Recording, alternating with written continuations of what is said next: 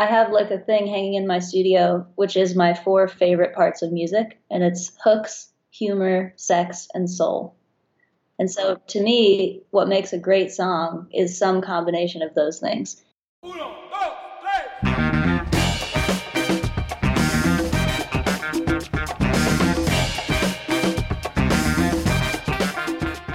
Hello and welcome, fellow human.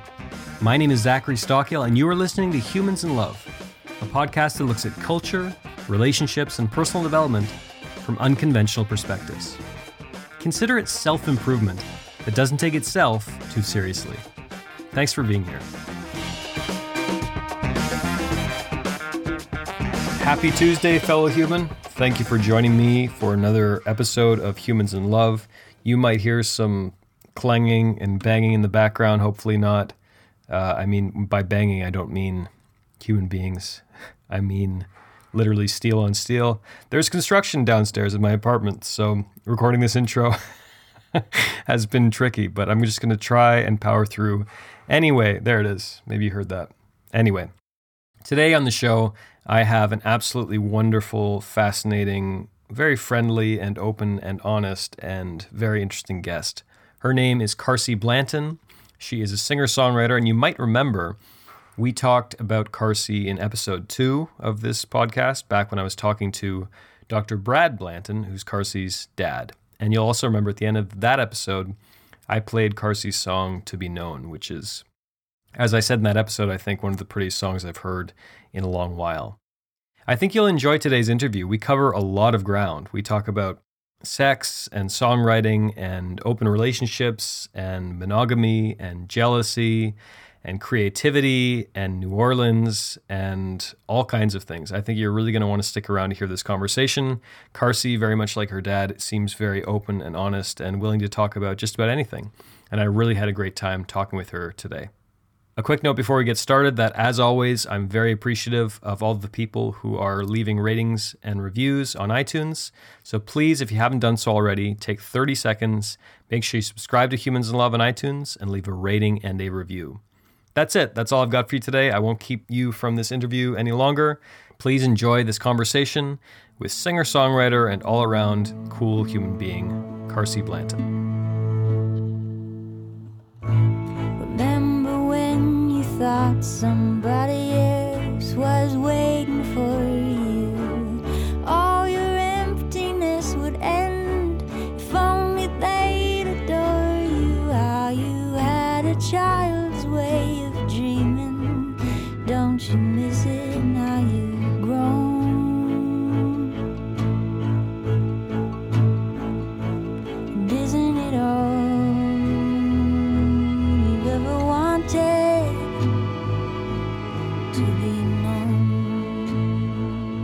Quick question, where are you based? I'm in northern Thailand. Oh, okay, got it. Yeah, and you are in America I'm in somewhere. New Orleans.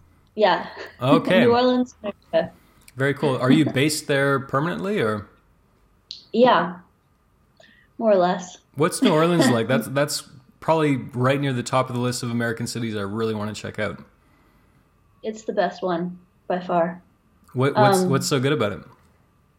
It's just really unusual. It's not really like anywhere else I've been, at least. Has a really interesting mix of cultures, and just a lot of crazy, weird traditions that happen. Like the parades are one of my favorite things about the city. They have second line parades every time somebody dies. And I live in a neighborhood called Treme, which is a historic neighborhood here. And so we get parades going by the house like at least once a week. And it's just with a brass band and then a bunch of people in funeral clothes, or sometimes dressed up, like they'll all coordinate colors and just walk down the street and sing songs. And it's like a part of everyday life here. That's just a window into what the city is like. As a musician, did that city's sort of vast musical history, did that factor into your decision to live there? Totally. Yeah, I feel very musically inspired here. I write a lot here, more than anywhere else I've lived. So, write songs, that is. So, it's a good place to live for that reason. Quick side note, there was an HBO show a few years ago, Treme, right? What did people in New Orleans think of that show? What did you think of it? I thought it was great. Most people loved it because they hired a lot of people. And that show, David Simon, who makes that show, is careful to hire locals everywhere that he makes a show. So, and they paid pretty well, and so it brought in a lot of work, and a lot of people got to be on the show. So, I think that made people, warm to it more easily. And it was pretty accurate. I mean, everybody I talked to feels like it was a pretty accurate representation of the city. So that guy is so smart. I'm obsessed with The Wire still all these years later. He's fantastic. I love him. Well, let's talk about songwriting for a minute. So the first song I ever heard of yours is Smoke Alarm, which I'd like to get to maybe a little later. But a song that I heard recently when I was interviewing your dad, he specifically referred to this one called To Be Known, which kind of bowled me over. I think I said in my email to you. What inspired that song? Where did that come from? That was a weird one. And actually, apropos that we were talking about New Orleans, that was one of the ones I wrote really fast. And I just was walking in New Orleans and got the idea for the song. Didn't feel very personal. Some songs feel like I need to write about this thing going on in my life. And that one didn't feel like that. It felt like just sort of an idea came from the heavens. Which that's an interesting topic with my dad, because he and I have talked about it a few times. I experience creativity as very magical. Like, a lot of my creativity is hard to explain where it's coming from for me. And so I have a lot of like superstitious semi-beliefs about it. And my dad is, at least on paper, is very committed to rationality and things that can be explained scientifically. But if you back him into a corner about the experience of creativity, he actually experiences it that way too. I think most creators experience it as a little bit magical, whether we like to talk about it or not. So that song was a very magical experience for me. I can't tell you where it came from or why I wrote it. And that's my favorite. All my favorite songs are like that. Was there a moment or an interaction, or did you have the melody first? I'm always kind of interested to pick into like the mechanics of songwriting, so to speak. Yeah, I mean, that one is either not a very good story or a great story, because it really didn't, I can't explain it at all. I was walking home from Frenchman Street, where a friend of mine was playing a show, which is like maybe a half a mile from my house. And it was a summer evening in New Orleans, which already feels really magical. It's like very humid, but you'll get a little breeze every once in a while. And so I'm walking through the French Quarter, and I just was like feeling all these feelings and smelling the jasmine and the warm airs hitting my skin. And if the whole first verse of the song occurred to me at the same time, lyrics, melody, the concept, and then the idea of the ghost was there, because I was like, wow, that was really ghosty. So then it was easy to write the next verse about all the ghosts who holler in the night, because it was like there was a ghost hollering at me. So yeah, I didn't have the concept at all before I started writing it. What does that, even just that phrase, mean to you? Like, isn't it all you've ever wanted, to be known? What are you trying to get at there, do you think? I think I'm trying to get at one of the things that humans all share. So that feels like a very human sentiment to me. Like, everybody, regardless of who they are, where they are, how much money they make, is trying to achieve the same goal, which is to feel understood and to feel known. And there's sort of different levels of that, which I kind of try to get at in the song. So I think the most obvious one is you're looking for intimacy and commitment. So the opening verse is like about you go to sleep with a stranger and you wake up all alone. And that's like one way of seeking for someone to understand you. And then later on, I feel like it becomes more about self-knowledge. So like there's the final verse about I can't remember the lyrics to my own song. About you're singing hallelujah, you never know the gravity of grace until it hits you like a stone, and isn't it all you've ever wanted to be known? The idea of that last verse for me was like it's about knowing yourself, or about being known in a sort of broader spiritual sense, like being known by the angels or by God or something. And that's what makes you sing hallelujah. So it's sort of like there's this feeling of being understood and being gotten that I think can happen in many different levels. And it's what we're all seeking all the time. And it's like I'm seeking that with music because I want my audience to connect to my songs and know me, but also because I want to have this experience of being connected to the world or all humanity or God or whatever you want to call it. And that's another way of being known. Would you say most of your songs come like that, kind of mysteriously? It's almost like, you know, if you believe in the muse or not, the muse is kind of speaking through you. Yeah. Because then I read about other songwriters who really approach it like Hemingway or something. You know, they get up at the same time every morning and they sit at a desk with a guitar or a piano and they hammer away. Yeah. What's your typical process? Do you have a typical process? Yeah, I wish they all came like that one, but they don't. That's like probably 1 in 20. I have that experience where it feels really magical and really easy. And then the other 19, it's much more, I'm not a Hemingway. I don't like put on a suit and go write every day, but I do write most days. And I do, I'm fairly dedicated to the craft of songwriting, which has to do with, you know, learning other people's songs and thinking conceptually about songs and stuff like that. And like trying to write a song. Like I have writing dates with my collaborators sometimes where we sit down and try to write a song.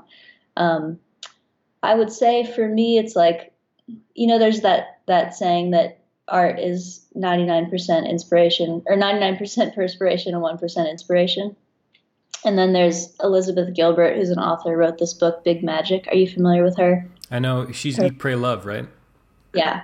She wrote Eat, Pray, Love, and then she had a series of crises about creativity because she had this monumental success. And so then she did a great TED Talk about creativity, one of my favorites. And then she wrote this book, Big Magic, that's about creativity. And she says in this book, it is 99% perspiration, 1% inspiration. But what they don't tell you is that the 1% is the only part that matters. And I think that's right. So in other words, if you're 100% perspiration, you're never going to make anything good. So it's like you're doing the 99% of the work just to like get that 1% of magic or the muse or God or whatever it is. And that's what imbues all of your work with that thing that makes work good is the only way I can say it. So anyway, a lot of it is work, and the magical experience, I think, is what makes all the other work worth it or happen or relatable or something. I know it's a tricky thing to talk about. But so my process on regular days, I have a studio in my backyard called The Watermelon. And I go out there with my cup of tea and sit in my chair and play a few songs and see if I'm inspired to try and write anything or work on something that I've already started or whatever it is. And then occasionally I'll have a more magical experience instead. Are you a good judge of your own work? This is a totally selfish question, like, you know, from one creative person to another, because I feel like often I'm not. Do you feel like you're a decent judge of your own work? Like, do you feel like after you've completed a song or something, you're a pretty good judge of, I've actually got something pretty good here, or not? I think at this point I am, but it's been a long time coming for me. So I started writing when I was 14 and now I'm 32. So a little more than half my life I've been writing songs. And I feel like in the last 5 to 10 years, I've started to get a good handle on what's working and what isn't working. I don't finish everything I start, and I think that that's my process. So if I start something that isn't working, I won't finish it. So most of the songs that I finish, I feel pretty confident in. And then even then, I mean, when I make an album, I usually bring 15 or 17 songs and only end up with 10 songs on the album. So I'm a big fan of like, you know, bringing everything that might work and then sort of culling as I go and figuring out what's working. Same thing with live shows. If a song isn't working live, I'll just retire it. And what would make a song not work live? Like the audience just doesn't really get into it, or what? Yeah, I mean, live is kind of the easiest to judge because I'm playing small rooms for one thing. So I can see if there's 50 or 100 people, I can see what their reactions are, and I can tell right away if a song is working or not. It has to do with how rapt they are. So if a song is working, even if it's like a intense emotional song and they're not going to laugh at it, I can see while I'm playing it how focused everybody is. If people are fidgeting and looking at their cell phones and all that stuff, that tells me that that song isn't working. And then same thing, if there is a laugh line, then people should be laughing. And if they're not laughing, then it's not funny. It seems to me that, I mean, this is kind of a corny thing to say, but like there's a lot of messages in your songs, or at least I take a lot of messages from them, and messages that feel, to my ears at least, very universal. And I'm thinking about someone like, for example, like Loudon Wainwright III. I love Loudon, and he writes often very, very, very personal songs, including like very personal details. Right. And sometimes, maybe for some people, they're a little harder to relate to. With your songs, it feels a little more, like more universal, I guess. There's the personal aspect to it and some personal details, but it feels like it's a bit more of like a universal themes and messages. Are you intending to sort of convey messages with your songs or influence people philosophically or spiritually, whatever? I'm not intending to do that. I think that it's just a matter of what is exciting for me to write about, and it tends to be more big ideas. I mean, there's some details in the songs too, but yeah, Loudon Wainwright is very, very detailed and personal. Yeah, he's so good. And I think I have some songs that are more personal, but it's like what makes a song exciting for me, at least as a writer, is for it to sort of land on a larger theme that you can then return to. Like usually the chorus is like, and here's the point. And then you can do a verse that's lots of details, and then you get back to the point. And I think what you're talking about, I think of as a distinction between pop music and folk music. Loudon Wainwright is a folk songwriter. And I think, I play acoustic guitar and I toured for many years as a solo artist. And so people often thought that I was folk, but I think that distinction is actually what I experienced as the main difference between pop music and folk music. Pop music is going for the universality, and folk music is going for the personal. And sometimes they both end up really resonating. But also sometimes folk music feels too personal and detailed. Like if you don't have that same kind of life as the writer, then it's harder to relate to. Sometimes totally not. And also that's like a fairly recent distinction. I think folk music used to be the universal music. But as things are genred now in 2018, I think folk music tends to be really detailed and pop music is more universal. And I love pop. I love all kinds of pop music. So those are the songs that make me want to write songs. Do you remember the first time you really wanted to write a song? Like, was there a band or a song that you heard and you just thought, I want to try to do that? I feel like I always wanted to write songs. I remember being like maybe 10 and listening to a John Prine song. Oh, yeah. John Prine is one of my favorite writers still, and my dad's favorite writer. And my dad always played John Prine in the household. So I knew a lot of his songs. And I remember listening to the song Dear Abby, and I didn't know the phrase knock on wood. I didn't know what that meant because I was a kid. And I remember being kind of frustrated, like he should have written something else. And I rewrote that line so that it was like more understandable. And I remember being really excited by that, like, wow, like if I was the writer, I could have just written it that way in the first place. And I think I did that for a few years before I wrote any of my own songs. I would just be like, that was dumb. It should have been like this. So yeah, basically as long as I can remember, I was excited at the prospect of being able to write songs. I used to do that a little bit too as a kid. And I look back now, like the balls I had, like I'm rewriting a Neil Young song. Like, good Lord, kid. Yeah, but like that's one of the best things about being an artist, I think, is that it is like you rule the world in a way. You get to decide exactly how your art should be and how you want people to experience it. And I think that's really fun. It's like, it's like being a little god. Absolutely. Yeah. Do you know John Prine's song Storm Windows? I've just been obsessed with this one. Storm Windows. I'll send it to you. It's just, anyway. Okay. It's been like... I saw it recently, and I think he played that, but I don't think I have it. The albums that I have. Yeah, he is a treasure. And I would still say underrated somehow. Like, people my age, our age, like, I feel like not enough people give him his due. I love John Prine. Totally. I think he's sort of genred as like, all those weird folk guys, but then he has all these incredible songs that are more like, that are very universal. Oh, yeah. I think he's a legend. I think he'll be a legend in like 20 years, at least. Yeah, I think you're right. What's the most satisfying part of your job? Is it crafting that song and like phrasing that lyric just exactly the way you want it, or is it live performance, or like what's the part of your job that just feels like the most satisfying? Oh, that's a great question. Thank you. Um, I I would have said writing for sure a few years ago, and now I'm getting more comfortable with the fact that every part of this job is creative. Like I think the creative process is my favorite part of life. So anytime I get to engage in the creative process and feel satisfied, like I brought it all the way to the end point, that's my favorite thing. And I've always felt like songwriting is that. Like I'm getting an idea and then I'm playing with it in this wonderful, magical playland until it comes to the end point, and then I have this thing, this song that I can like bring into the world. That's really satisfying. But now I also feel that way about making records. Just over the past few years, I've gotten to that point with the studio process where I feel like I go into the studio with a vision. I do all this crazy, playful work that's much more collaborative than songwriting as well, because there's other people involved. And then at the end, we have this thing, and I can take it into the world. And that now feels, I think, equally satisfying. Live performing, I think, is also creative, but not in the same way. So I think that would be second on my list after writing and recording.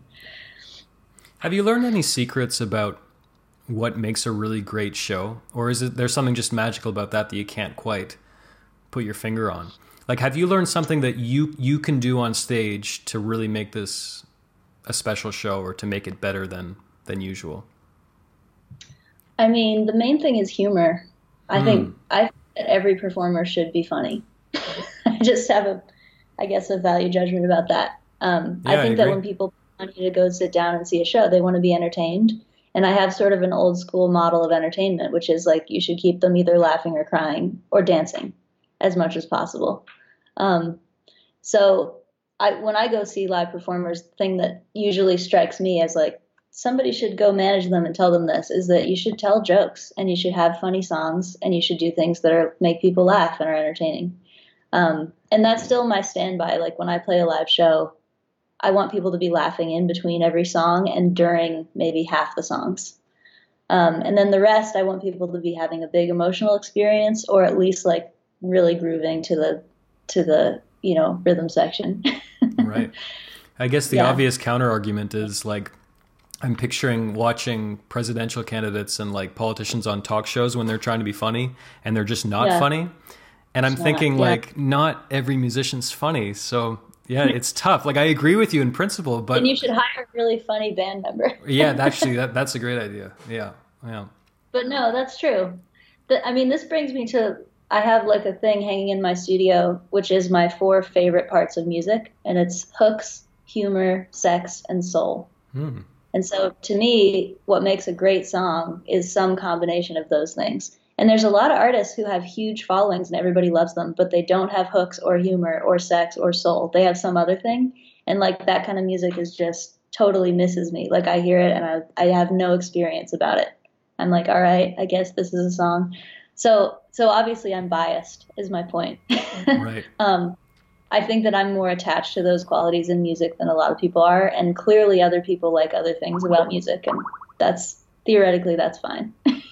That's not a bad album title, you know. I mean, I guess it might be a tad pretentious, but I'd buy it. Yeah. I'd be interested. Like if the artist I knew had kind of like a dark, messed up, offbeat sense of humor, then I would get it. Otherwise, I guess it wouldn't work. But I would. Yeah. Like it. Yeah. So where did this idea come from for you to be a professional musician? Has this been a lifelong thing, or was there a moment when you said, I'm really going to go for this, or where did that come from? There was a moment for me. I started playing, I played piano as a kid, but I started writing and performing on the guitar when I was like 13. So I was already performing as a teenager. And then I left home pretty young. I moved out at 16. And at that point, I was still thinking music was going to be a hobby and that I would get a real job. And then by the time I was 20, I had a real job, kind of. I was a grant writer. Being paid a very small amount of money, but I was a kid, so it was okay. And I remember like I was working from home as a writer and I really liked that job and I was working for a nonprofit that I thought was cool. And I And was how old are you at this excited. point? I was 20. Okay. So I was glad to be helping people and all that. And I remember thinking like, all right, this is this is one choice for my life. I could do this. But at that point I was performing and I was in a band and I remember thinking like, but I'm only 20 and like I could try music for a few years and just see what it's like. And then I can always quit. I'll still be plenty young and I can come back and do this job. And so I guess I was 21 actually when I moved back to the East Coast. I was living in Eugene at that point. And I like broke up with my boyfriend, moved to the East Coast. And my thought was like, I'm going to try this for like a year to be a professional musician and songwriter. And then at the end of that year, if it isn't the greatest thing ever, I'll just quit and do something else. Because I had a concept already that music was a really hard job, like hard to make any money at. And then I moved to Philly at 21, and I ended up randomly meeting this guy, Bill Ibe, who became my manager. And that was just a crazy stroke of luck. He had managed a lot of people, and he basically was like, "You're really talented. I'm going to help you." And he got me tons of gigs, and he introduced me to all kinds of illustrious artists, and I just felt like I got ushered into the world of professional artists really early. And that was what made it feel possible to me. Like, oh, all these people are grown adults playing music full time as a real job. So why not me? And then it took another couple years for me to be making enough money to really live on, I think. Like I still had coffee shop jobs and stuff for a little while. But yeah, by the time I was like 23 or 24, I was already doing music full time. And once you're making art full time, it's really hard to go back because it's so fun. Yeah. Here. So that was what, 8? I'm just doing the math. You're 32 now, like 8 years ago, roughly, something like that.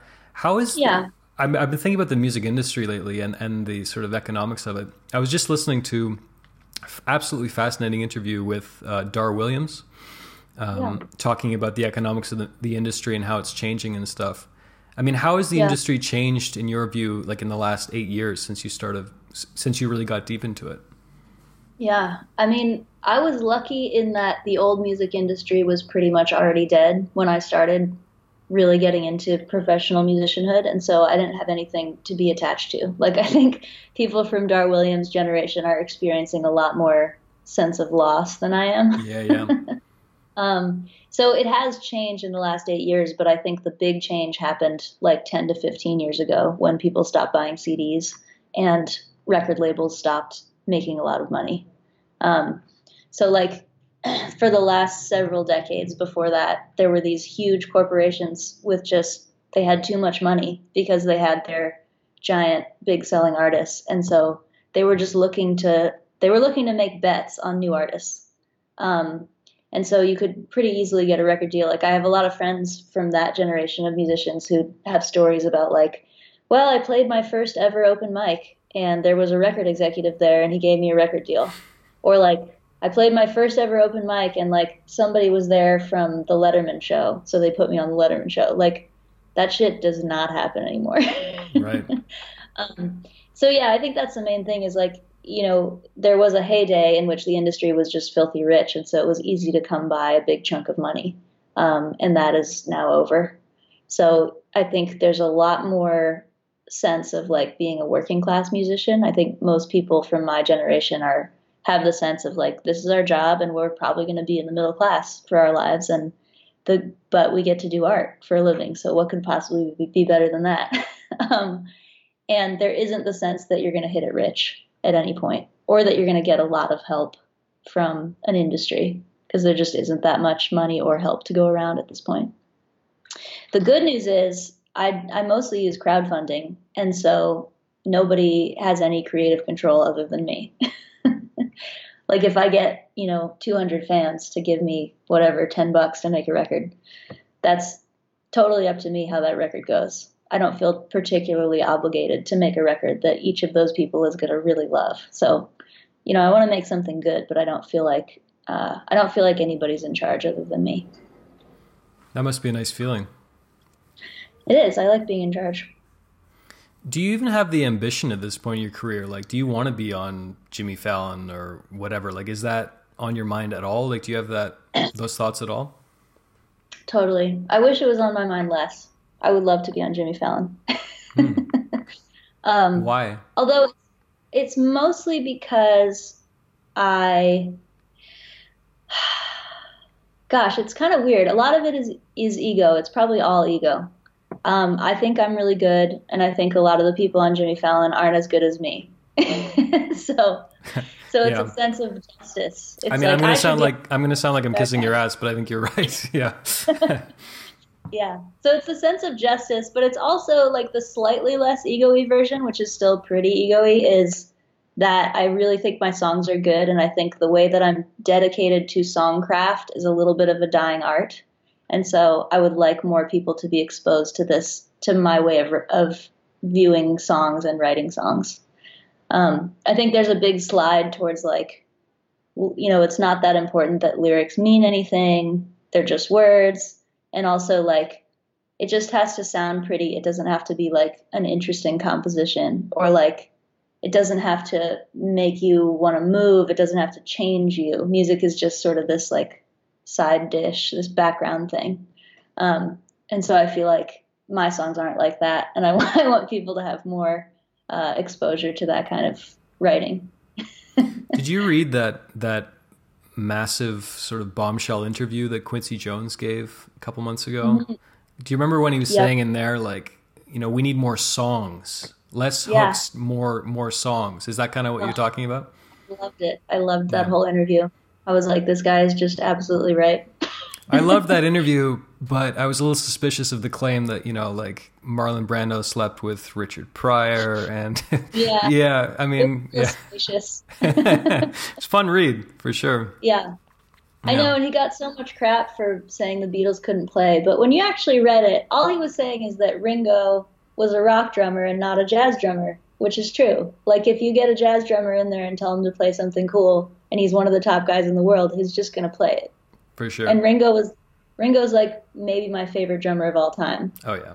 but it makes sense he's not going to be able to do everything you can come up with in the studio. So anyway, Quincy Jones, I totally agreed with him on everything. I think he's a great guy. He is, yeah, he's amazing. Going back a little bit. Actually, no, before I ask that question, I'd like to know another question about sort of your career and how you're thinking about it. Do you set goals for yourself? Like, do you have a vision of where you'd like to be in like 5 or 10 years? Do you spend much time thinking about that stuff?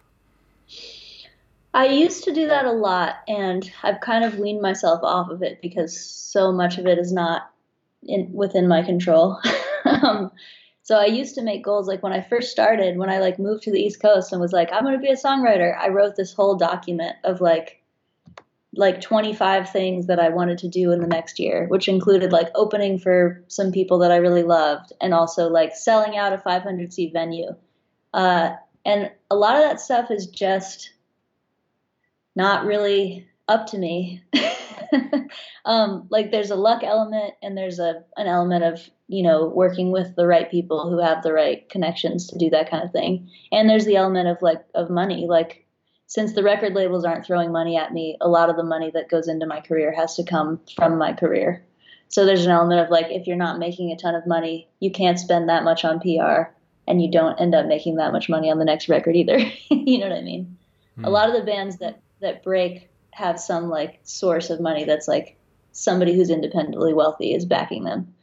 So anyway, a lot of that stuff isn't in my control, and therefore I've stopped making those kinds of external goals. The kinds of goals I make now are much more about my own creative process. Like, I made the goal a few years ago that I wanted to only do the parts of my job that are creative.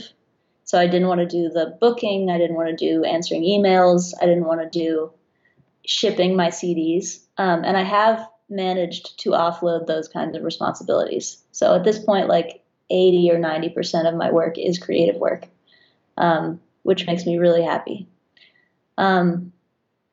Goals I have now also tend to be creative. Like, I really want to write songs for a musical. So I'm like kind of looking for the kinds of people who might have the book for a musical that I would want to collaborate on. And those things are still somewhat external, but they're much more about meeting the right people and collaborating, and much less about like finding a big pot of money. What about in your personal life? Do you set any goals about changes you'd like to make, in 5 or 10 years or whatever, or changes you'd like to make over the next year? How do you approach that stuff? A little bit. I don't know.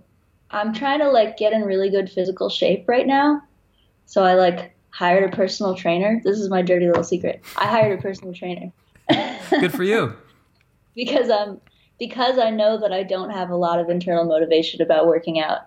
I have a lot of internal motivation about like writing songs. Like if you give me money and food, I can just go write songs forever and I will never be bored of that. Exercising, I don't feel the same way about. So yeah, as an example, that's a thing that I've set goals about. I don't know what else. I mean, I have a pretty sweet setup. I'm married. My husband and I live in New Orleans. He does real estate development. So we like live in a house that we own and we get to do whatever we want to the house. I really like that kind of shit. I don't know. I can't think of anything else that I make personal goals about. It's pretty much all music and art. I read a lot of books. What are you reading right now? I'm reading The Shock Doctrine. Oh, Naomi Klein. I haven't got to that yet. How is it? It is overwhelming. It is mind-blowing. It's very depressing, but also feels like nutrition. It's like I need to know this information even though it isn't the funnest to learn. That'll look great on the book jacket in the bookstore. Depressing nutrition, yeah. Carsey Blanton. Yeah, it's like eating your shredded wheat or whatever. Yeah, it's excellent. I really, really recommend it. It's changing my whole worldview.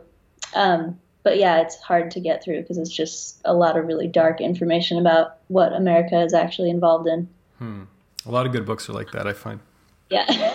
Yeah. I've been doing sort of an informal research project about that for the last couple years. My little brother's a Marxist, so he's been kind of bringing me into that whole world. Wow.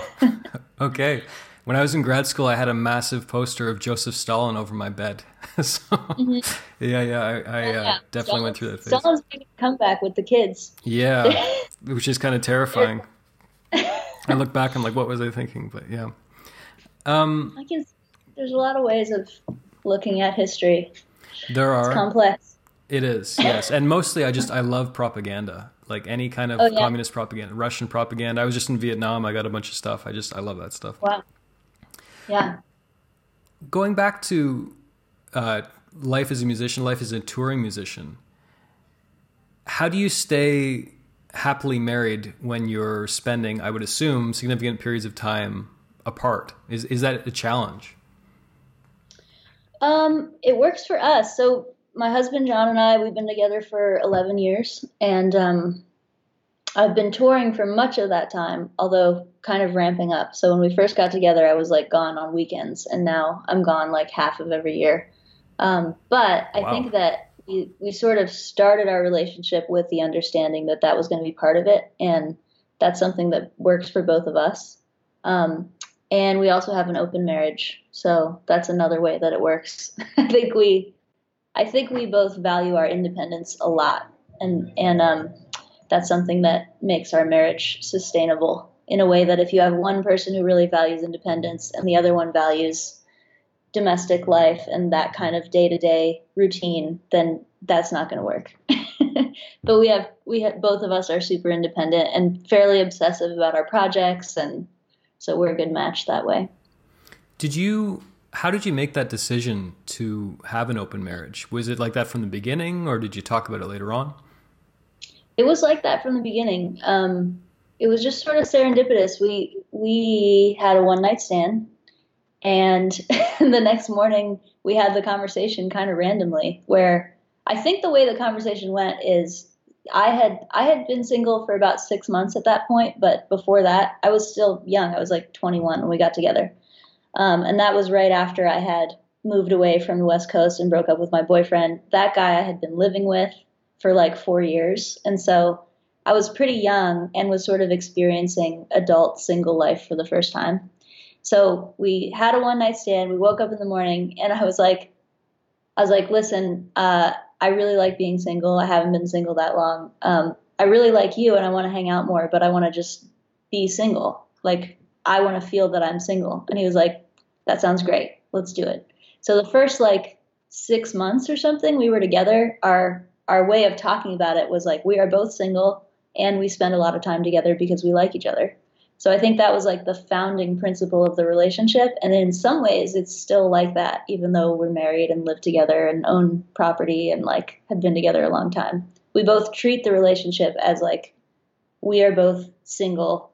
We're both independent people doing our own lives, and we spend time together because we like to and not because we're obligated to.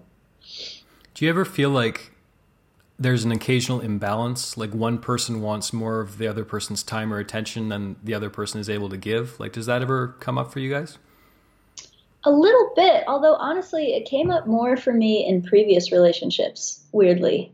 And I think that's just a matter of having mismatched personalities. So even if you both are about the same in the level of intimacy you crave, there's going to be moments where one of you craves more or less. But I feel like because we're basically on the same page with it, if I have a bad day and I'm feeling needy, I can come home and be like, I'm feeling needy. Will you hang out with me? And he can do that. And same with him, because it feels like the baseline is about right. We're basically balanced. And I think there's a lot of things like that. If you're basically compatible, you can handle little fluctuations in your needs. Whereas if you're basically incompatible, those little fluctuations can really drive you nuts. So I have to ask, yeah. How and when does jealousy come up? How do you deal with that? Yeah, that's a funny one. I used to think about it a lot, and the longer that we're together and married and experimenting with other people, the less it comes up, which I feel like sounds like polyamory propaganda, but that's just I do like propaganda. Yeah. Yeah, and we're not, to clarify, we're not polyamorous. We don't date other people. We just have fun, sexy flings with other people. So anyway, when we first were doing it, I felt jealous a lot. And I feel like it just mostly got burned off. Maybe I just experienced it enough times, and we still have been together through all those times. Speak of the devil. That I feel like it just isn't as intense when it comes up anymore. It still comes up sometimes, but it's more like, oh, I feel a little bit jealous than like, oh my God, I have to like cry and rage and yell. I've said this before in my blog writings and stuff, so forgive me if you've already read it, but I think that I value the feeling of freedom and of being allowed to connect to other people more than I value the feeling of security and not having to be jealous. So I'd rather feel a little insecure and a little jealous than feel trapped. It's much scarier to me to feel trapped and bored than to feel jealous. And I think that that's a person-to-person thing. For a lot of people, the feeling of jealousy is a lot scarier than the feeling of boredom. And that's just something you have to know about yourself. I love the way you framed that, and I think that's so important too, like picking your poison kind of thing, right? Like there's going to be a shitty thing probably attached to the thing you want, and it's like, which shitty thing are you willing to put up with kind of thing, right? Totally. And also the dirty secret about monogamous relationships is you're still going to feel jealous in a monogamous relationship. Absolutely. Too. I feel like that gets left out of this conversation a lot. It's like, oh, if you're open, you're going to be jealous. If you're closed, you're going to always feel safe and never feel insecure. Yeah. It's like bad news, guys. Monogamy is also scary. 100%. No, I couldn't agree more. Have you always known that about yourself, that, valuing freedom that much? Not really. No, I think that I learned that. I think one of the main ways I learned it was my last major relationship when I was, an older teenager and had a live-in boyfriend. That was pretty codependent, I think. And it sort of like snapped me out of codependency in a certain way, where I got so like maxed out on that feeling of like, I need you and you need me. And that's what love is. I got so maxed out on that I was like, I'm never doing that again. And so I think that was like the phase I was in when I met my husband was I was like, I'm so disinterested in a kind of codependency and so interested in a feeling of freedom and independence that like that's not even an option for us. And the same is true for him, I assume. I think that he is more like he always knew that about himself. Like he says that when he was 14, he had kind of a revelation that monogamy was a dumb idea, just because he's like a weirdo. Yeah. He's a nerd and a really smart guy, and he always was reading a lot and learning a lot. And I feel like he kind of came to that conclusion intellectually. Like, wait, what is monogamy really for? Like, it seems kind of dumb. So that was his experience. Did your dad influence your thinking on any of this stuff? Because it's fun talking to you, because I told you I just interviewed your dad recently, and there's a lot of the same sort of ideas being thrown around. Did he influence your thinking on any of this stuff? I'm sure he did. Although, I mean, like most people, I went through a period of rebellion where I was like, all your ideas are bad. But then I think did you just go around like lying to people all the time, or? Yeah, just to yourself. That's hilarious. Yeah. No, we always joke in our family that like the only way to shock our dad is to like go to church or vote Republican. That could really piss him off. Nothing else could really piss him off. Yeah. So I guess I went through a phase where I was like, traditional relationships are the way to go. My dad's wrong about everything. And then I think in my maturity, as I've become an adult, I've come around to be like, here's the set of these ideas that work for me and that I appreciate and like and I'm going to use. And here's the set that like don't really do it for me. I think like anybody does with their parents' ideas. So I feel like his ideas about monogamy definitely influenced me. And I had to go through the process of rejecting them and then coming back around to a more complex understanding of them. That's fascinating. That's really interesting, actually. But probably if I hadn't grown up with him, it would have taken me longer to like find non-monogamy as an option, because it was clearly a thing I knew about growing up. Right. Okay, let me know if this is totally out of line, but I'm thinking about this a lot in my own life lately. What about kids? What are your thoughts on that? I would like to have kids, and I think that we probably will. Yeah. Have you always known that about yourself? Yeah, if anything, I've always thought I was going to have kids, and I thought I would already have them. So I think it's been a bit of a foregone conclusion that I would have kids, and I've had to like re-examine it a few times and be like, do I actually want this? And I think I do. I just really like kids. That's where that comes from for me. It's not like a big philosophical decision. I just think kids are cool. Kids are awesome, and it's one of those life experiences that I feel like, like that's one of the. That's at the top of the heap in terms of just peak life experiences, I think. Totally. I'd like to ask you... Oh, sorry, go on. Oh, that was all. Nothing. I'd like to ask you about another one of your songs. Great. Your song, Smoke Alarm. So, without going into too much detail, I've had a lot of death in my life lately. Just people close to me. And so I've been... Yeah, thanks. I've been thinking about it a lot, and I was probably pretty obnoxious in a lot of ways. Like I've been into Stoicism a lot, and so I'd always talk about death, and I considered myself as someone who had a decent understanding of it. But looking back, I realized I was totally full of shit. I didn't know what I was talking about. You don't really get it until you really lose someone. And your song, it's just gorgeous, and I love the whole message of it. It's really. I think it's an important song. Where did that song come from? And do you think about death much in your own life? Like, do you really consider that fact that, this game is going to end? Do you consider that on a daily basis kind of thing? Yeah. So there's sort of two answers. So I haven't experienced death of people close to me very much. So I'm going to just preface by saying that I think that my understanding of death is a little bit limited. At least personally. And having said that, I do think about death a lot, and I find that I really like thinking about death. Like it the same way that the song describes. I think that for me, thinking about mortality is really inspiring, because it reminds me that like sort of the petty concerns of day-to-day life are really beside the point. And that the point of being alive is just that you're alive, and that's crazy and miraculous. Like, what are the chances you would get to experience the world right now? Very slim. So for me, thinking about death is inspiring, and therefore it ends up inspiring me creatively a lot. I feel like a lot of my work is sort of peripherally about mortality and the brevity of life. So that's a theme that I return to.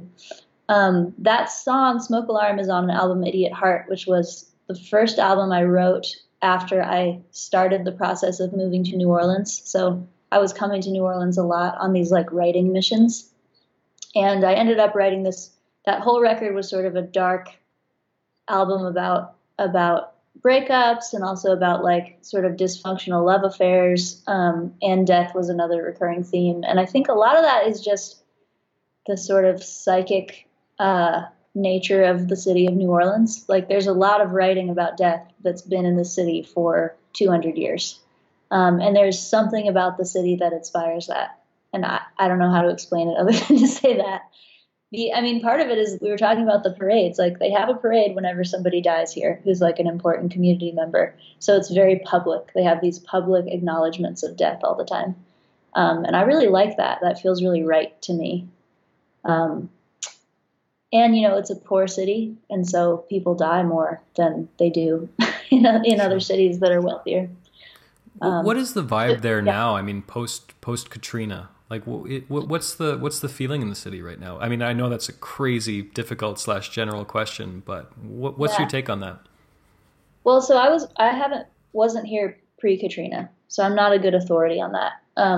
But I can say that, like a lot of cities right now, there's a lot of anxiety about gentrification, which is happening. And I'm part of that wave of like young white people moving to the city from other cities. So yeah. So again, not a good authority. I find the city really magical and really unique culturally. And I also hear people saying like, it's less unique than it used to be. And like, we're losing our culture. And that very well may be the case. But I have such an outsider perspective on it. I can't really say. So tell me about The Effing Truth. Yeah. Well, I have a copy right here. Oh, there it is. So it looks a little, for anyone listening to this, it looks a little like Cards Against Humanity kind of thing. That was kind of on purpose. I really want Cards Against Humanity to buy it from me, if you know what I mean. So The Effing Truth is a game where you talk about sex in a sort of formalized way. So there's all these cards, a deck of 66 cards, and they have questions on them about sex. So like number 41, have you ever had sex in front of an audience, for example? But then there's also easier ones. That's kind of an advanced one, I feel like. I think that would be, yeah. Who's your demographic here? Yeah. Have you ever paid for pornography? That's a better example. So anyway, there's all these questions, and they sort of cover the gamut of, not the gamut of sexual experience, obviously. They cover a lot of different areas of sexual experience. And it's a competitive game, so it's a little bit like bingo, where you have a numbered board, and every question you say yes to allows you to cross off a number, and you're trying to get bingo, basically. So it's like a competitive talking about sex game. And where did this idea come from? Well, so the game used to be called Bango. Yeah, I read that. I like the new names better. Yeah. Oh, good. So glad. I thought of the name first. I thought of the name Bango randomly because somebody with a southern accent said the word bingo. I was at a dinner party in Nashville, and somebody was like, we went to play Bango. And I was like, Bango? That sounds great. That must be like a sexy bingo game. So that like birthed the whole idea, and I started working on it. And I created this game that was called Bango. I released a Kickstarter for it, and then somebody else who claimed to have the rights to that name, Bango, which is just beautiful, they got mad and made me take my Kickstarter down, and I renamed it The Effing Truth. So the name came first, but then once I had the game, it turned out to be really fun. So yeah, I ran a Kickstarter for The Effing Truth, and I just picked up 1,000 copies of it yesterday. That's great. So it's becoming a real thing. Do you have a date on when people can actually order it and it will be sent to their house? I expect by May 1st, it'll be orderable online. So right now there were 600 some Kickstarter backers, and they're going to get the first shipment. And then the website, theeffingtruth.com, it'll be for sale on the website and also on Amazon.com. And hopefully eventually Cards Against Humanity will take it over, or it'll be for sale in Urban Outfitters. Those are my two goals. Very smart.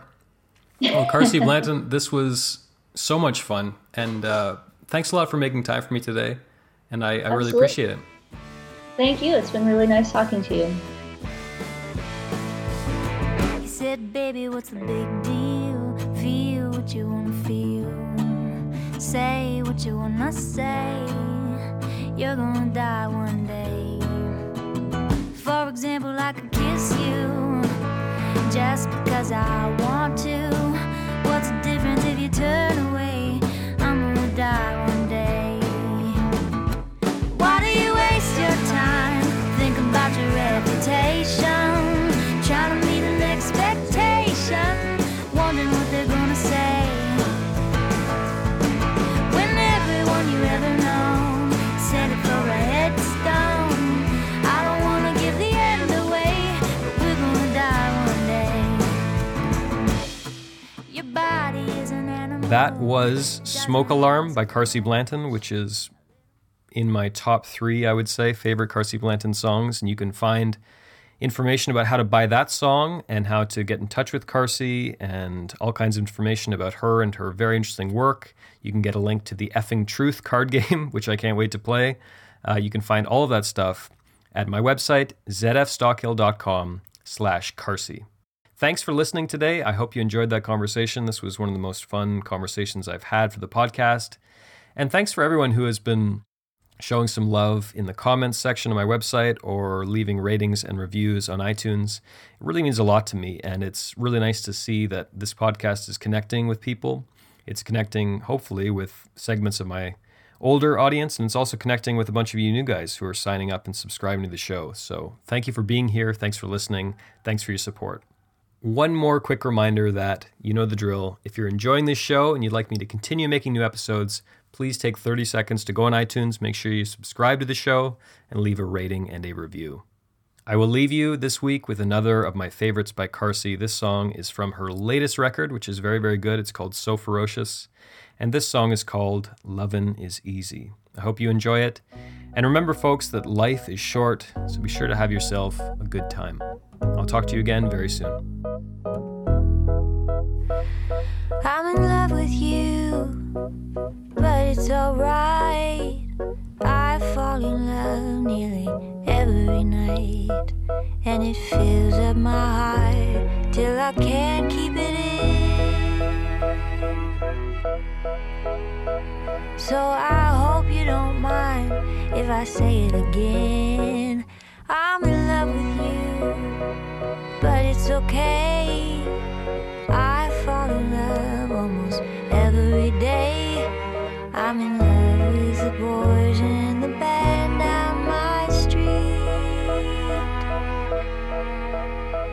and with every good poet I happen to meet. 'Cause loving is easy, it's taking a breath. I do it all day, till the day of my death. I don't wanna own you, you don't have to stay. Just as long as I've known you, I wanted to say I'm in love with you. Is that a sin? Just look at the state that you got me in. When I think of your hands, of your eyes, of your tongue,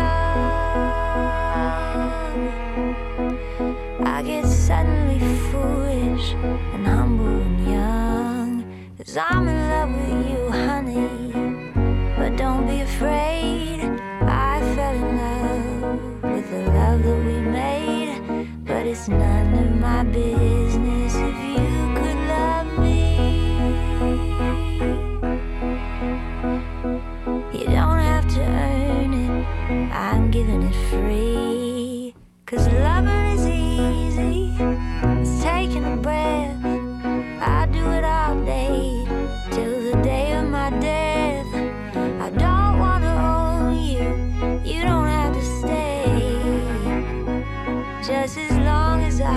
on you.